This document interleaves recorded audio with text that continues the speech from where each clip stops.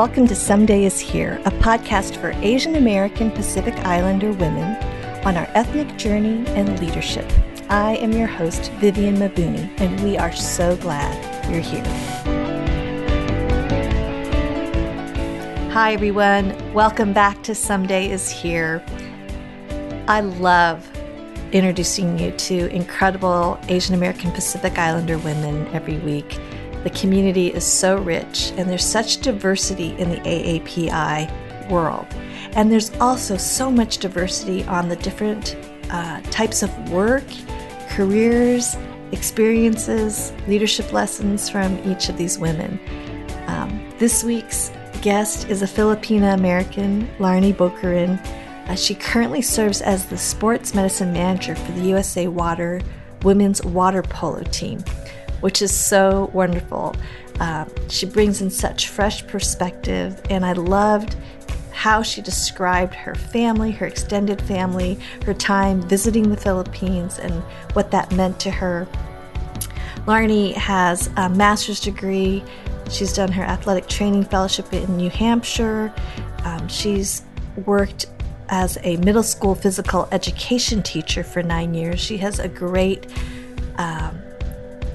perspective as it relates to working with people. And so I really appreciate our conversation.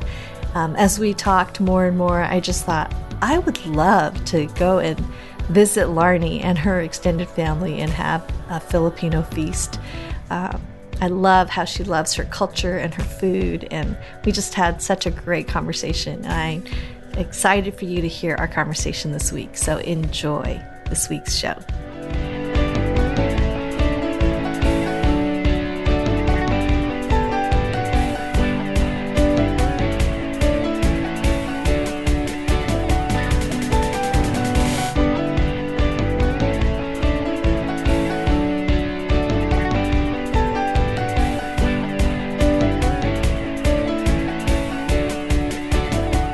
All right, welcome to Someday is Here, and I am so thrilled to introduce to you my new friend, Larnie Booqurien, and she is, I'm pronouncing correctly, yes? Booqurien. Booqurien, wonderful.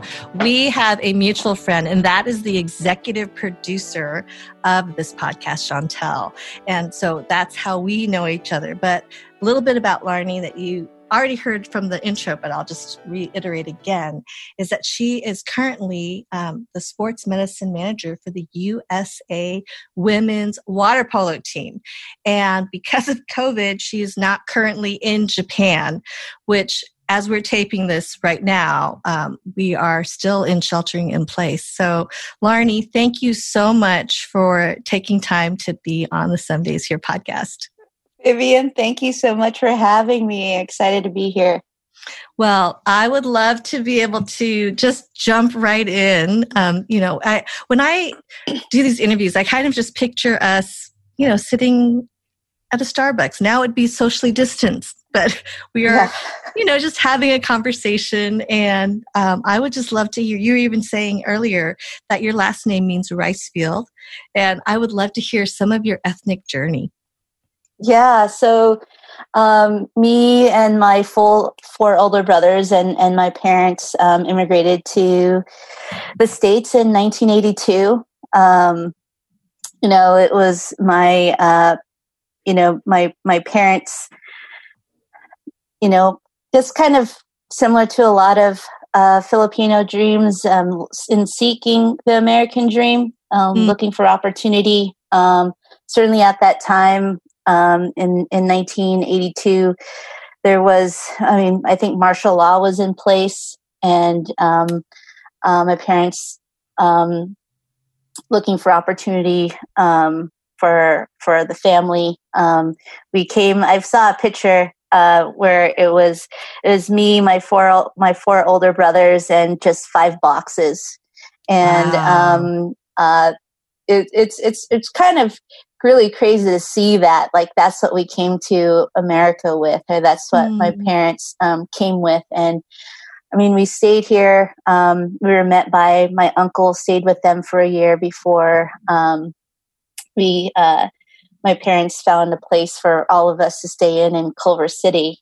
and Oh, wow. it's So and Southern it's California. yeah. So it's certainly where we still reside, Mm-hmm. and have certainly grown. My mom served as a nurse for many years. I mean, my parents loved working, so they worked well into their 70s.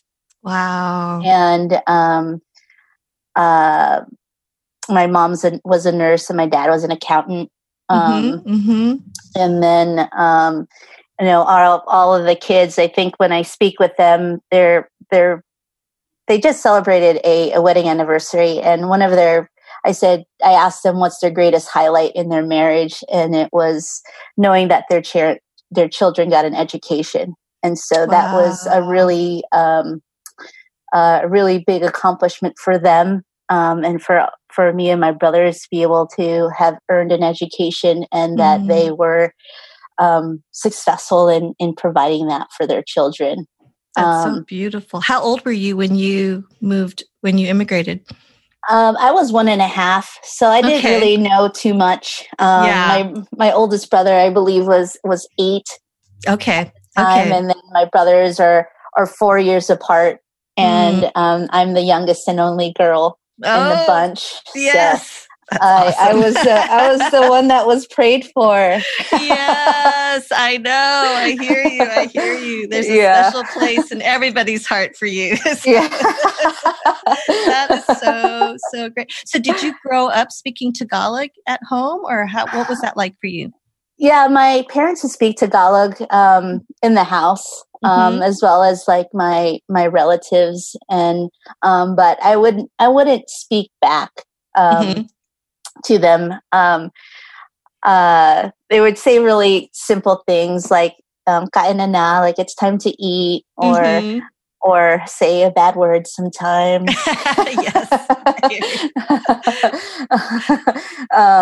But in I felt like I really didn't kind of understand my culture until I went to college. I started Mm. at UC Irvine, where they Mm-hmm. had Filipino clubs, Yeah.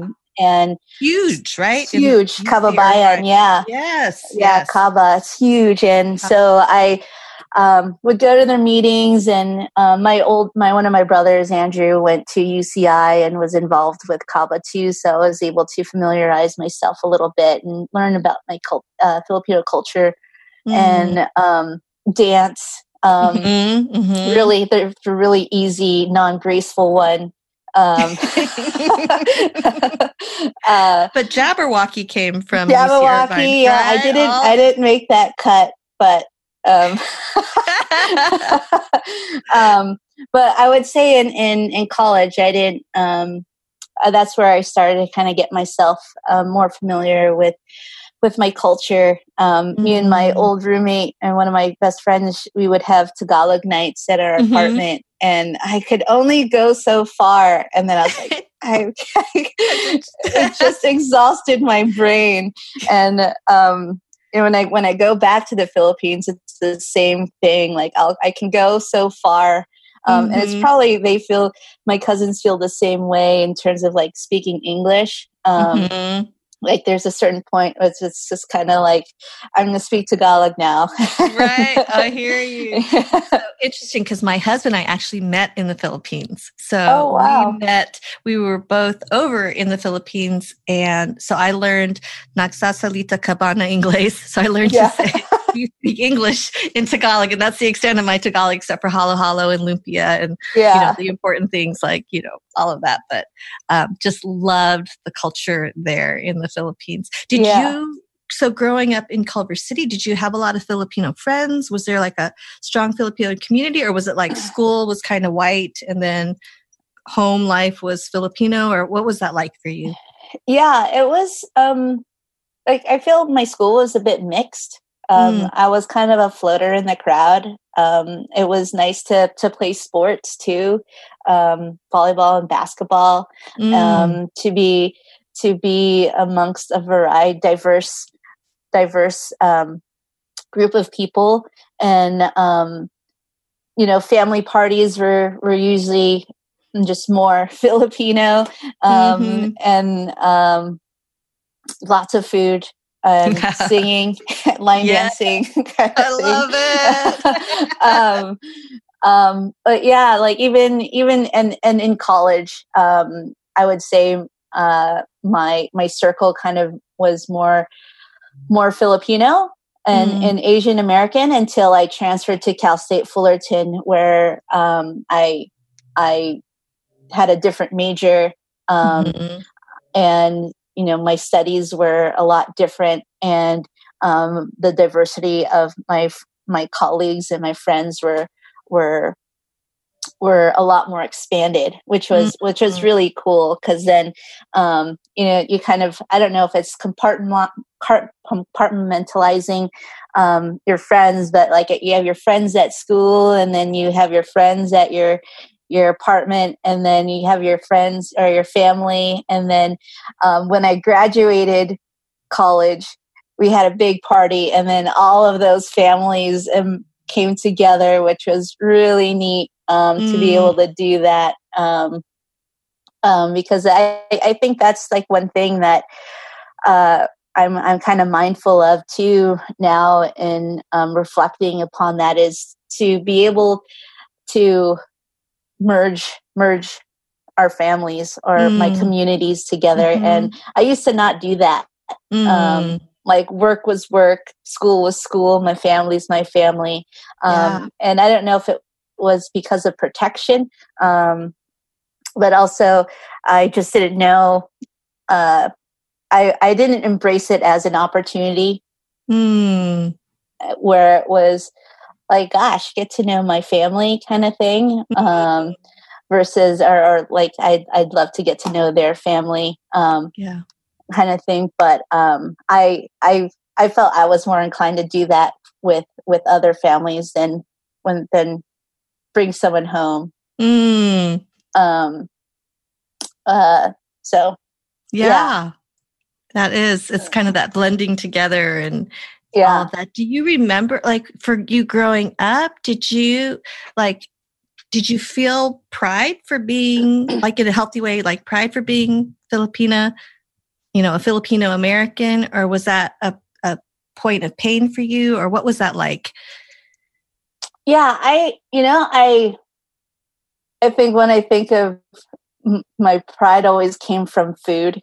And sharing of food. Like I bring the lumpia, to the pancit to a party, and that would always get the rave. It got the blue ribbon at the party, and it would be the thing that was gone, and you're like, oh, that was good. I'm glad I brought that. And I think now that I think of it, like it's always surrounded food.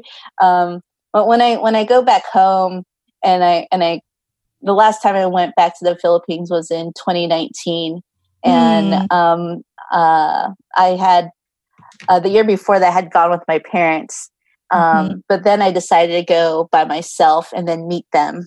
Because my parents are getting older, and my thought was, gosh, I think it's important to continue these relationships that exist, and they exist not just because of my dad, but because they know my face too, and they know who I am too, and to be able to develop those relationships on my own. And I'm so fortunate and glad that I did, because they were able to I was able to form them, and they would get to know me by not speaking through my dad.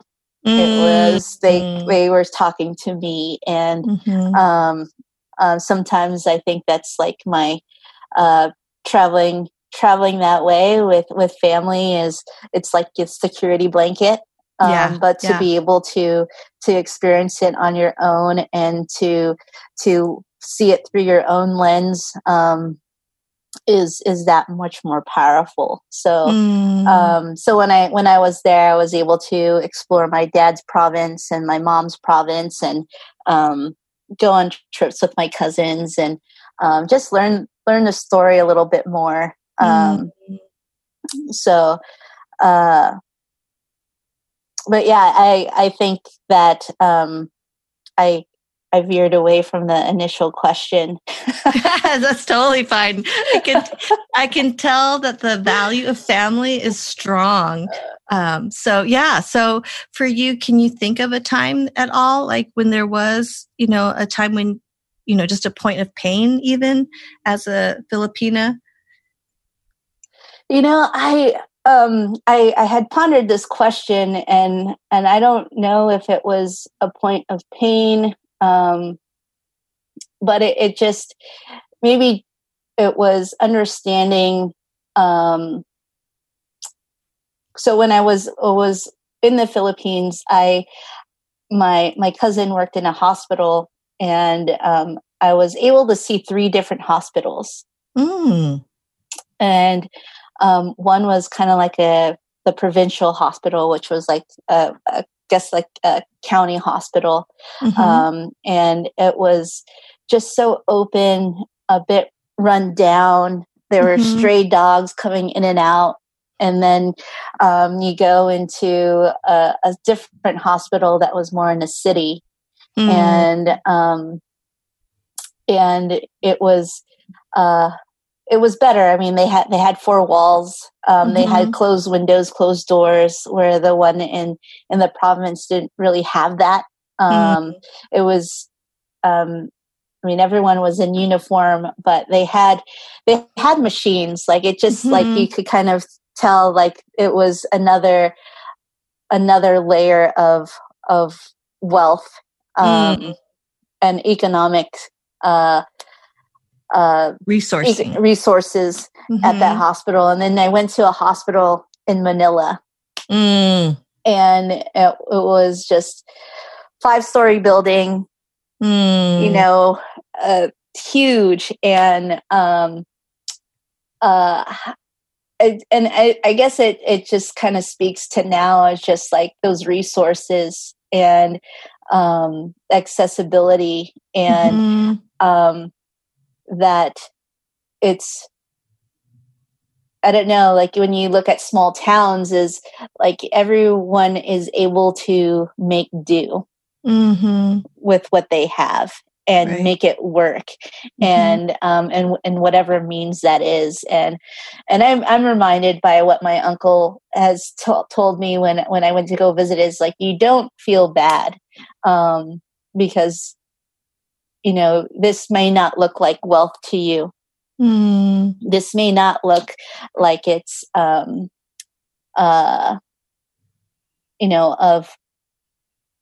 of great standard, to whatever your standard is, but there is a means that the people of this province are wealthy, and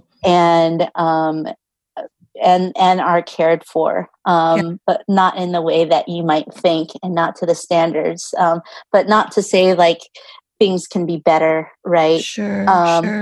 But I think that was a painful point, but also an enlightening point, and also an enlightening point of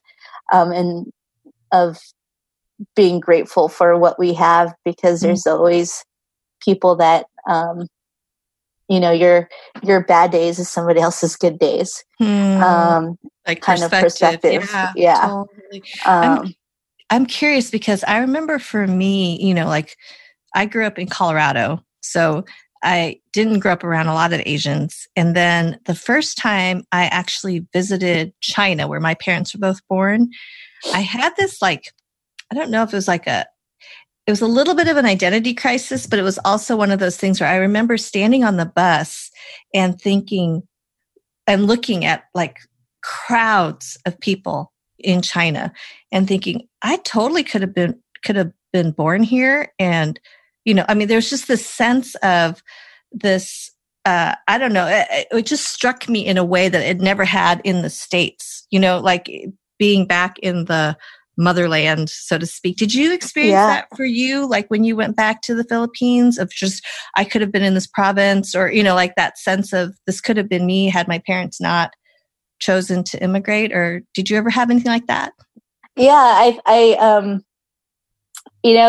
my family had reflected upon that, of like, where what if we didn't come here? Like, Mm-hmm. who would we be? What would we be doing? And there's one thing that I think about is just like the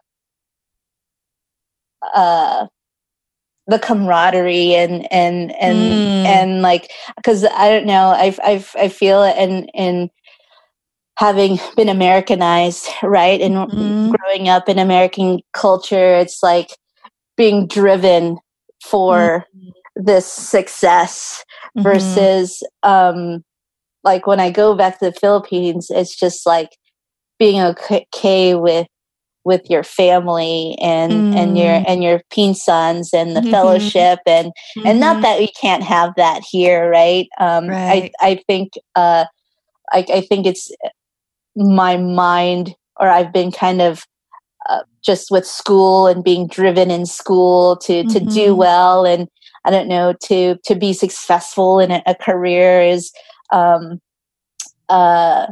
has always driven me in that way. And I think when I go to the Philippines, I certainly am the definition of like my identity kinds of builds itself too. And that learning about my grandparents, I was a middle school teacher for 9 years, and to know that my grandma was a teacher, and my dad's dad was a police officer, and kind of understanding like people's where my behaviors might come from, and not just from my parents, but in that regard, learning about myself. But at the same time, when I am in the Philippines, it's just kind of like, wow, like I feel more of an overwhelming embrace of this family, yes. and to be to always be gathered around by family and not being torn away by work or the to-dos or have to do's kind of thing. So that's kind of the sense that I received. I feel like I stand out when I think I think when you go to the Philippines, you know you're a Balakbayan, and it's and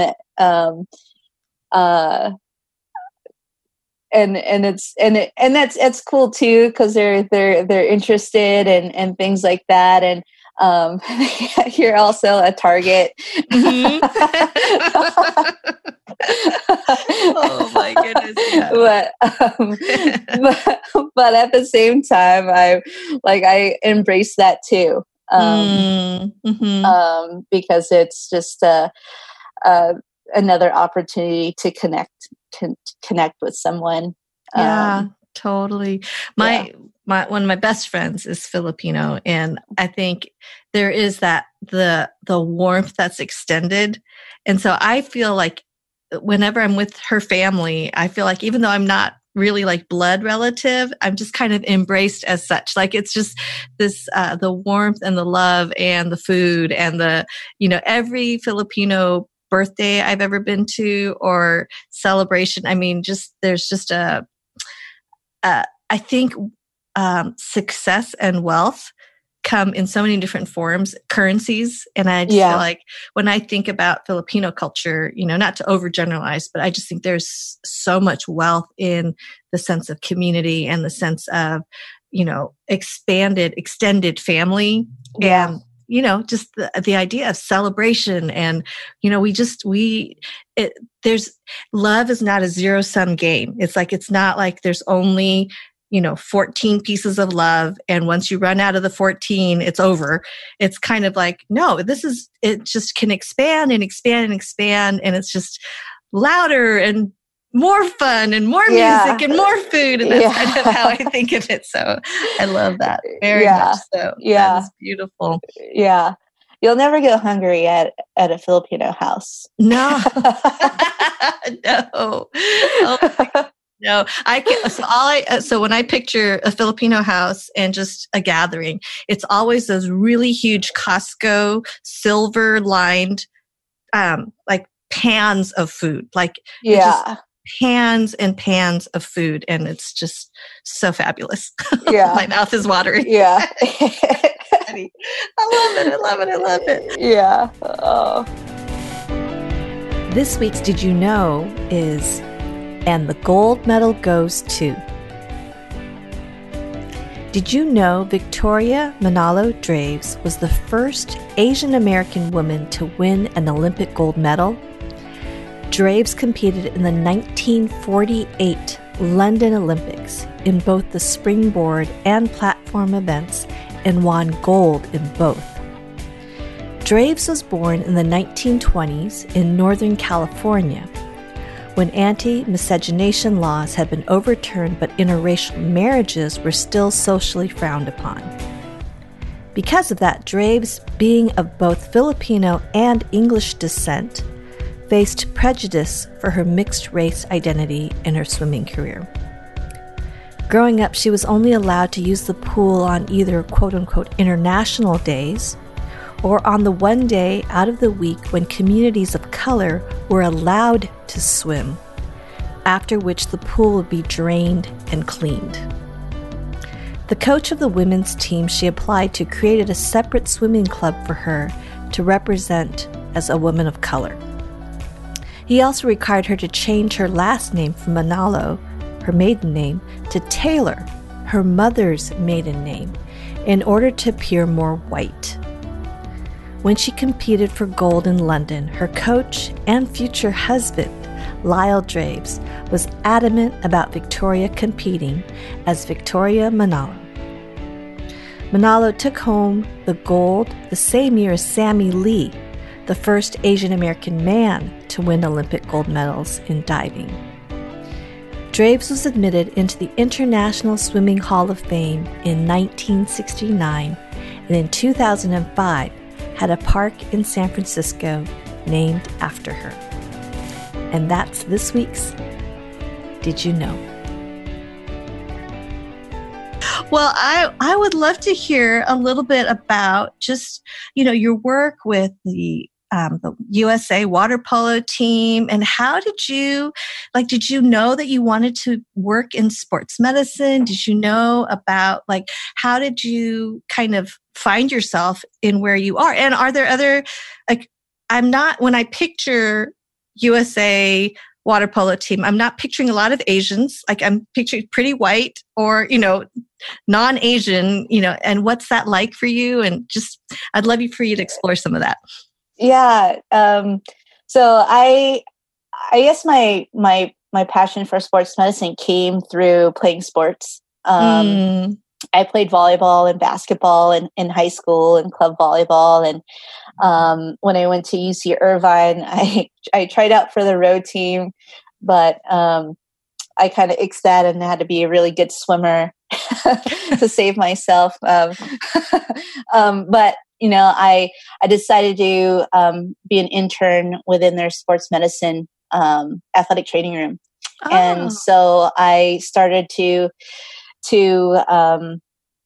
certainly intern there, and I spent 2 years there, and all at the same time, what I knew about medicine was nursing. I mean, all of the females in my family were nurses, and I think that was my destiny to be a nurse as well. And it was always encouraged by my aunts and my mom in a way, because it was stable. You knew it was easy to find work. We could make good money. I certainly in high school had volunteered at hospitals, and at the same time, I didn't feel fulfilled in that setting either. And so that's where I kind of evolved, and I then transferred to Cal State Fullerton, where they had an athletic training education program, and majored in kinesiology, study of human movement, and they had an athletic training program. And then from there, I continued my education to earn my master's at a small professional school in Mesa, Arizona, AT Still University.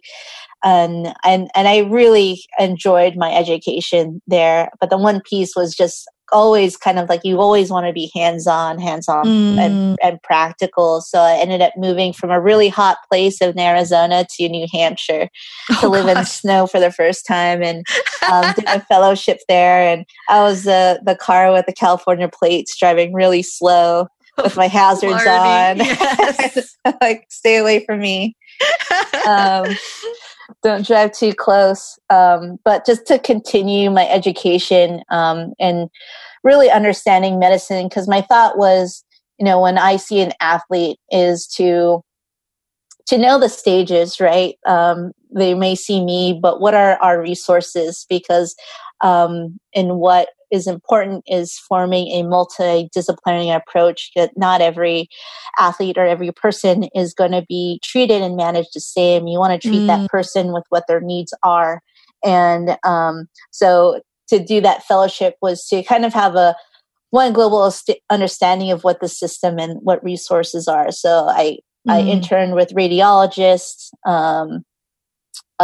people who made prosthetics, obviously orthopedics, neurologists, and things like that. And certainly just to be in that room, and things may have flew over my head for sure. But I think at the same time, that experience to understand that profession a little bit, who they are, what they do, gave me an insight to, okay, what if an athlete experiences, what are certain avenues and options that they have to take. Not that I I would make those decisions on my own with the doctor and everything, but to have at least an understanding so that I can communicate with an athlete about those experiences. So, so after I did that fellowship, I ended up applying for my first job, and it was as a physical education teacher. For 6th, 7th, and 8th grade. And I also was an athletic trainer that served their middle school and high school athletics. So my days were pretty packed. And but at the same time, to have been able to do that for 9 years was it allowed me to just always think simple, not to.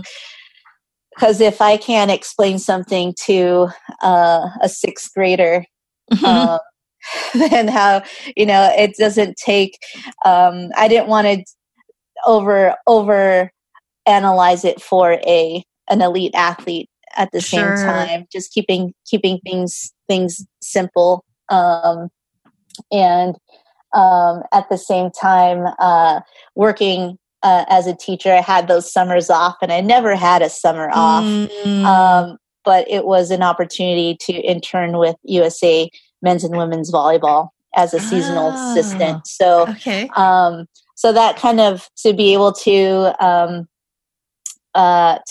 work alongside Erin Brock and Jill Wasmack at the time with the women's team, was also kind of a growing ground for me into my professional aspect of my career, and into obviously working with elite athletes, and to think things a little bit differently. But at the same time, I think one thing that I try to use, because I know, like, coming from working with Olympic athletes or elite, say, volleyball players, and going back to a middle school or a high school, was that I wasn't going to be any different in my treatment or in my care of that person. So that was really important. It didn't matter what level they played on. And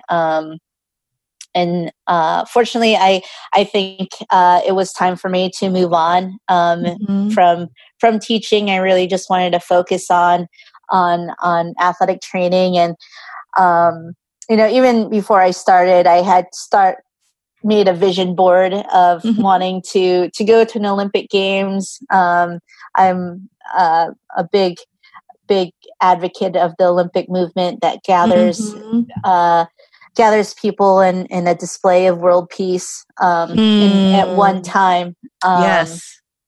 And so I had made a vision board, and it was one thing that I looked at every day for for 9 years or so, and until the opportunity came, and to work with women's water polo. I had no idea what water polo is or was, and but all I knew was that as much as I love the Olympics, my motivation in going into a position like this, to be motivated by the Olympic Games, is very short-lived. And to remember that it's you again are building a family, building a community with the people that you work with, and it's the national team is a small community, but it just extends out so much more wider, and you get to. I've had an opportunity to travel all over the world into places I've never thought I'd go to, and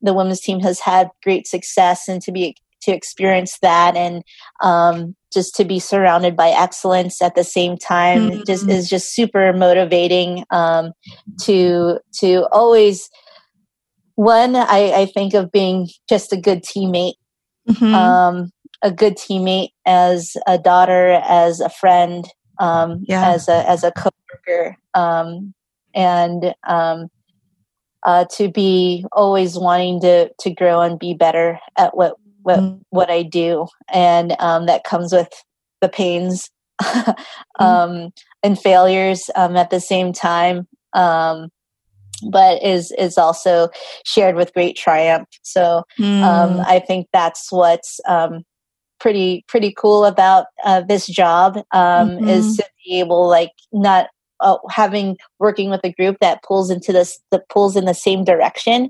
but also the journey that each person has to get to fulfill a dream, to go through this process, and it is not easy.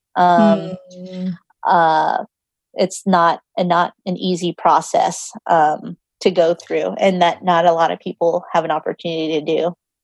So how long is the team typically together, like the same players? Does it change every year, or do you kind of have a core? Like, what's that like as far as that building of a team? Yeah. So with this particular team, I think it varies. I can only speak for this quad because the Olympics is every 4 years. And so 2017 is a rebuilding year. And so it kind of depends on who wants to do it again. Right. Okay. And so that is, this year, it looks about half of the team from 2016 return. And then we have new athletes that came in 2017. And so our period of competition from 2017 to competition and training from 2017 to 2018 is from May to, say, to August. So that's our big competition training block from 2017, 2018, 2019. Then when it comes to a Olympic year, we're in full-time training. So from May through the Olympics. So, wow. So it's like every day you're seeing each other and travel and wow. Yeah. So there's really some deep bonds that can form, and obviously with the shared vision, but the traveling, the in-between time, the riding on a bus or being in an airport, and all of those. For sure. Wow. It's just like you're a big band, band together. And I mean, with that, I mean, they're your family. When I first took this position, it was, I sat down with my family and my nephews who are young at the time. Was like, you're not going to see me a lot. Because, it's because I'm gone about 6 months out of the year, and Wow. And everybody makes these sacrifices and being a part of this journey, to take part in it, and that's time away from your immediate family. I think that's beautiful that you took the time to explain that to them, coming from you, just saying this is what's going on. And yeah. Beautiful. Yeah, So, they understood that too. Yeah. Well, I think it's almost like for me, you know how in the Olympics, they always do the human interest story.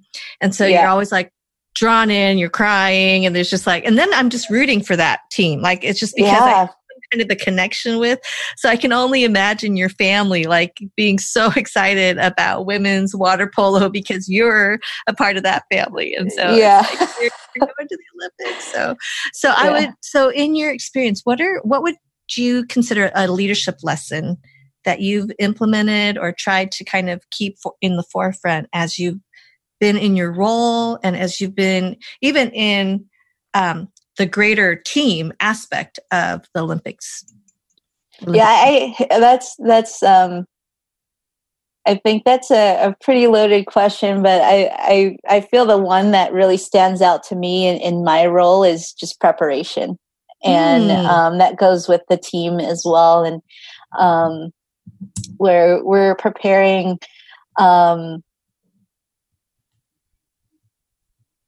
in my role, you kind of think of all kinds of scenarios and of what could happen. And when you're traveling, you kind of want to make sure that you bring your training room with you.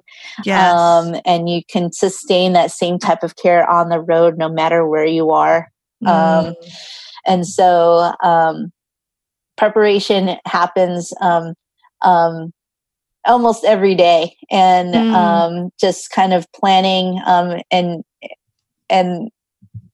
even more so now with COVID, I kind of mull over scenarios of what can happen, and we've devised these protocols of what could happen if there is a potential exposure, and kind of thinking of our daily interactions, and like what does that all look like, and that's all taken in consideration in preparation.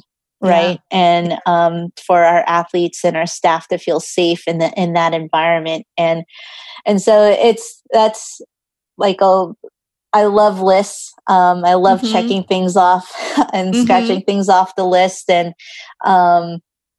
but it's almost a consistent rehearsal of what's to come. And so when big moments come, or when what like the Olympic Games or whatnot, it doesn't seem like it's a big moment. It seems like you've been there before, and you've been preparing all along. Wow. That's why it's almost, I kind of felt that way in 2016, and it was, I came in late in the quad in October of 2015, and that was all that it was, because it was going to be my first experience, and all I did in my mind was just prepare of what ifs, and so when and the team prepares in that same manner, because in the grand scheme of things, the Olympic Games is the biggest event. At the same time, at its simplest form, it's another tournament. And so to view it in that kind of lens is like you've been there before. The tournament that you have done, that we were at, was a similar tournament that allows you to grow from those experiences too. And so that's kind of been my approach in preparation and in terms of what is yet to come. So it just seems a bit more, things don't seem as big. Yeah. That makes so much sense to me, because I think sometimes we go through life, like even your vision board, like get to the Olympics, and we forget that there's all of those steps that take us from point A to B to C to D. But it's like, as we're faithful to be prepared, to prepare for scenarios. There's not that big, like, oh no, like I'm not ready for this. It's like, no, you've been ready. You are ready. It's just do the thing. Yeah. Just do the thing. So I love that. That is really, really amazing. So how are you, like, what is the current situation? Is everyone just kind of on waiting to find out what's going to happen with this global pandemic and the future of the Olympics? What's it looking like right now from your vantage point? Yeah, I mean, there's a lot of uncertainty.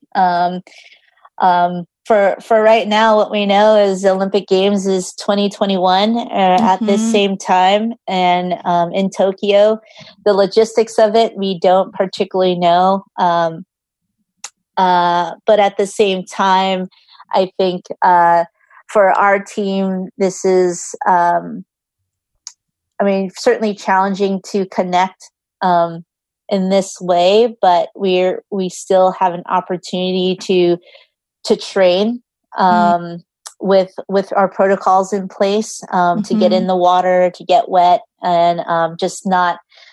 It looks different from what we're used to. Sure. And then our foreseeable future in the fall. We certainly had plans to do some travel, but those have been put on hold. But at the same time, it's again the gift of time to be able to work to where we were in a way, and an opportunity to maybe do things differently, from reflecting on what was in the past, and so we have a second chance to do things better, and be better. That makes a lot of sense. Like the team being able to gel, with given more time. So I'm curious, will it be 4 years from 2021, or will they just do it for 3 years for the next round of Olympics? Do you know if that's going to be like, do they keep with the numbers, or do they just keep with the years? Well, 2024 is in Paris. So I would assume so. Okay. That's right, because they push it out. Yeah, they announced that already. So wow. But who knows? We didn't know that a pandemic was going to be in our future. This whole year, let's face it, 2020 is just, there's just no words. There was a meme that I saw that just seemed to capture it. It's like, it was an avocado sliced in half, and the whole avocado was basically the pit. It was just like, this is 2020. I'm like, it's just like a huge avocado, but the whole avocado is basically a pit right now. So 2020. Yeah, 2020. Oh, well, switching gears, what is your favorite Asian comfort food? Oh my gosh. I saw this question and I was like, could we do like what I would have in a day? Like a food tour. Yeah. A food tour. Yeah. I mean, I would wake up and like order topsilog, which is like garlic fried rice with like tocino or longanisa and a fried egg over easy for breakfast. And then, I mean, in the Philippines, they eat like 6 meals a day. They're like insane. Hobbits. Yes. Yeah. It was like you have your pandesal, your biscuit, which is, I could eat the mini pandesals warm from the bakery all day. I can smell it in my mind. With Velveeta cheese. They're the cheese whiz in the jar. Oh my gosh. Okay. Did you ever go to Jollibee? Yes. That was just kind of like, I love Jollibee. The chili is kind of sweet, but it's just like, and the spaghetti is kind of sweet, but it's like, it's Jollibee. It's so good. Jollibee. It's the sugar and the hot dogs and the spaghetti. Yes. Sugar and hot dogs and spaghetti. Seriously, it's so good. With and the halo-halo. And the halo-halo, the side of fried chicken. But I wouldn't be my lunch meal. I think I would have like a merienda of Merienda is like that time between breakfast and, or is it breakfast, lunch, or maybe lunch and dinner? Brunch or dinner? Dinner, yeah, it's either one of those. I would probably maybe have a Jollibee, like chicken, and then go into like a bulalo, which is like this beef soup, and the oxtail soup. Oh my gosh! Like yes. the it's sabao, or the soup itself is just super good. And then for dinner, I probably have like adobo, or adobo, chicken adobo, and fried fish. Yeah, so good. Yeah, with a side of calamansi juice. And I love it. Mango shake. Mangoes. The Philippine mangoes are the best mangoes. I always call them the Philippine mangoes. Do you know if it's really like originated from the Philippines? My last box of them, they were actually grown in Mexico, but they're the Philippine mangoes, like the really good ones. Yeah. Did you look at the label? I guess I think so. Yeah. I got it at a Middle Eastern market. Welcome to Southern California. Philippine mango, but it was grown in Mexico and sold at a Middle Eastern market. So yeah. Are you in Colorado now? No, I'm in Southern California. I'm in Mission Viejo, down the street. Okay, from you. So right just on. waving. Yeah. So very cool. So good. Well, I love being able to talk with you about all of the things. And I would love to know, like, are you on social media? Can people connect with you, or can they just cheer on? How can we cheer on the USA women's water polo team? Like, that's Tokyo. Like, yeah, I think following USA Water Polo on Twitter, and the USA Women's Water Polo team and men's team both have Instagrams. I honestly have one, but I'm not on it. But Larnie B is my handle. I'm on Twitter at I think it's also Larnie B. But yeah, please support Team USA, women's water polo, men's water polo. Come Tokyo 2021. And I think it's these athletes are amazing at what they do, and they're even more amazing people. So I think it's what they do in the water and the resilience that they have is inspiring. But as you kind of learn about them as people, it's also just you love them even more. So wow. I love it. So now we have this connection, because it's kind of like, now it's like we are all for the water polo. Like, I may have never watched a water polo tournament in the Olympics before, but now I am all in. So. Yeah. You might just see my forearm. Yay! When giving out water or something. I know that forearm. I have talked with that forearm. Larnie, this is so great. Thank you so much for taking time. Yeah, gosh, such an honor. Been in Tokyo right now, but instead you are sheltering in place, and so we've had the privilege to be able to hear from you, and we will be cheering you on and the team on. And just thanks for being on Some Days Here. Thank you so much, Vivian. Wasn't that such a great conversation with Larnie? And didn't you just want to join her for just a day of eating all her favorite foods? I just loved meeting Larnie and hearing about her world. And, prior to this conversation, I don't think I had any connection to the U.S. women's water polo team. But now that I've had this conversation with Larnie, I'm all in, and I cannot wait to cheer on our women's water polo team. And it just reminds me that so often our worlds are expanded through relationship, and our proximity to people changes our affections, it changes our priorities.